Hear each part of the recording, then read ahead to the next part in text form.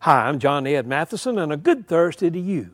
A small community on the East Coast had financial problems. One day a group of people were discussing how to solve those problems when a stranger sat down and listened.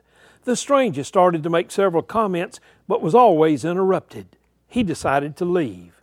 Someone arriving late saw the stranger leaving and said, "What was he doing here? Did he offer to help us?"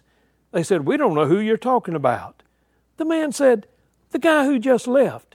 You mean you don't know who it was? It was John D. Rockefeller.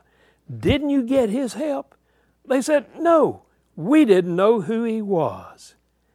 How often in life do we miss out on the kind of help we need because we don't recognize who God puts in our midst?